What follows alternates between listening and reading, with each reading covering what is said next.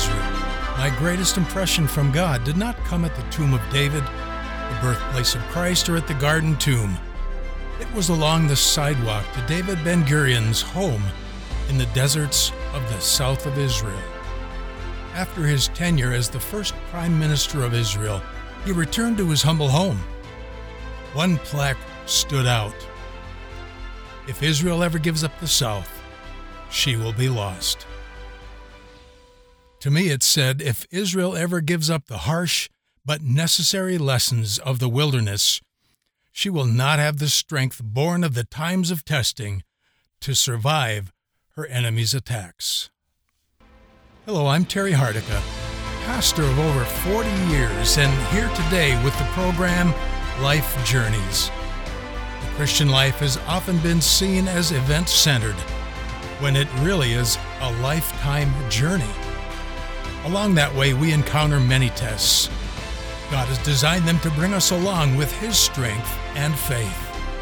When Israel began her journey out of Egypt, she would not be taken the direct and easy route.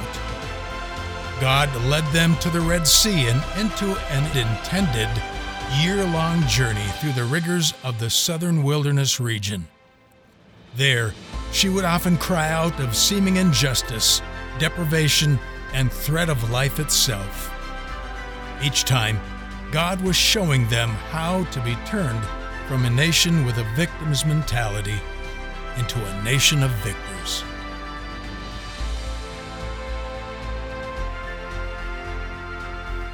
Luke 4:1 says these words, "And Jesus, being full of the Holy Spirit, returned from Jordan and was led by the Spirit into the wilderness."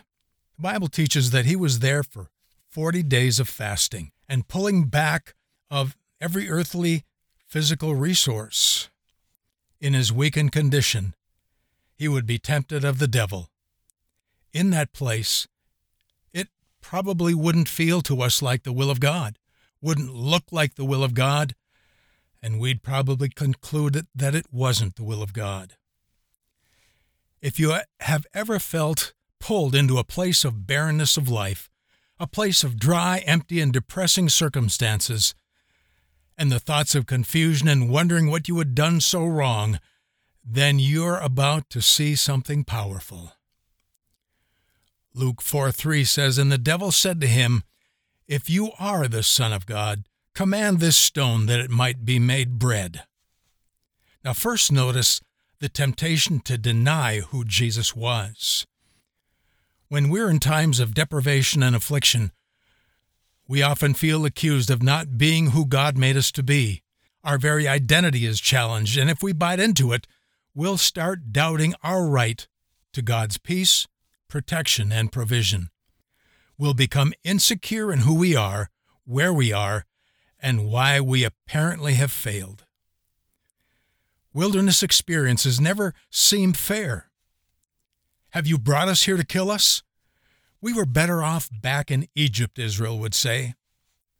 After he deceived his brother Esau, Jacob was treated unfairly by his uncle for many years.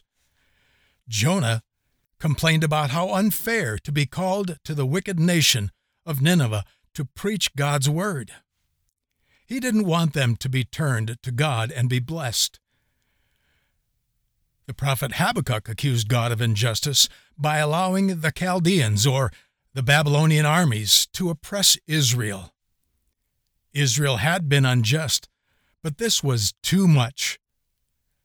God told the prophet, "The soul that is proud, his heart is not right within him, but the just shall live by faith." God works often in the hearts of men to show that their complaints of injustice will be taken care of.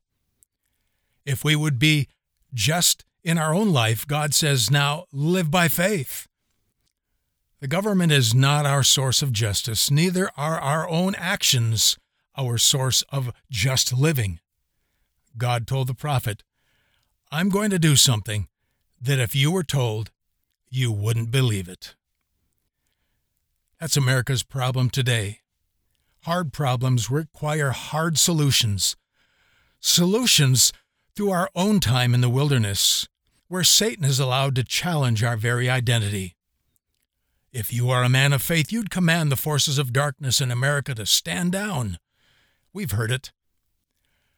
But if we don't know where we are, the wilderness, or the place of promise, if we don't know what God is up to in our lives, oftentimes to command the miraculous would be a victory for the devil, not for God. That's not easy to learn. God brings on times in the wilderness where we can't rise up in our own strength. We'll cry out unfair. Now listen carefully. If we allow injustice against us to produce bitterness in us, we will be defeated. The just shall live by faith. Bitterness is a sign of self-righteousness. Too often we want the miracle to justify our own sense of identity instead of glorifying who God is. And Jesus wouldn't take that bait. Listen, defeat is a high price to pay to be right all the time. The Holocaust didn't mean Israel was forsaken of God.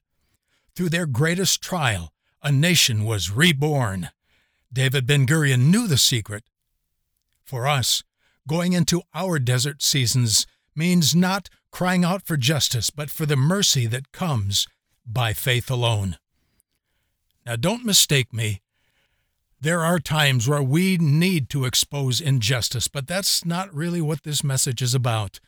This is about learning not to be conquered in our own hearts by the injustice that has been allowed to surround our lives. A generation before Christ came to earth, the Appian Way saw Rome line the roadway with men who were crucified. The government of the day was ruthless. After Jesus died, many of his followers were martyred. The Colosseum would see families tied to stakes, and then the father released to defend his family as hungry, abused lions were released. The government would watch the entertaining atrocity as they laughed with glee. Yet Paul would write a book in the Bible named after them, Romans. And there he would call Christ's followers to obey the government ordained by God. We can cry injustice, but these Christians would not allow bitterness to conquer their hearts. They would live by faith through a trust in him that goes far beyond our mere earthly existence. It is only from this kind of wilderness experience that our faith releases a love that no devil can conquer. Understand something. This was the setting in which the New Testament was written. This was the atmosphere from which power over injustice was manifested in true love. Now, lest you be tempted to say, wow, I know a friend who needs to hear this. This is not for your friend. This is for you. Understand this. Jesus would defeat the devil that day in the wilderness, and being led of the Spirit into the wilderness, the Bible says he came out of the wilderness in the power of God. Our wilderness experiences today are where injustices are turned into victories by faith, where God's love can be seen. It was in the face of persecution like America has never seen where the Hebrew Christians were told these words, "Look diligently, lest any man fail of the grace of God, lest any root of bitterness springing up trouble you, and thereby many be defiled." Your life journeys, like mine, have led you through many wilderness times of injustice. They have been times of preparation for days like these where we can demonstrate the faith of true justice, the love of God, and the mercy of God. None of your journeys through the desert were in vain.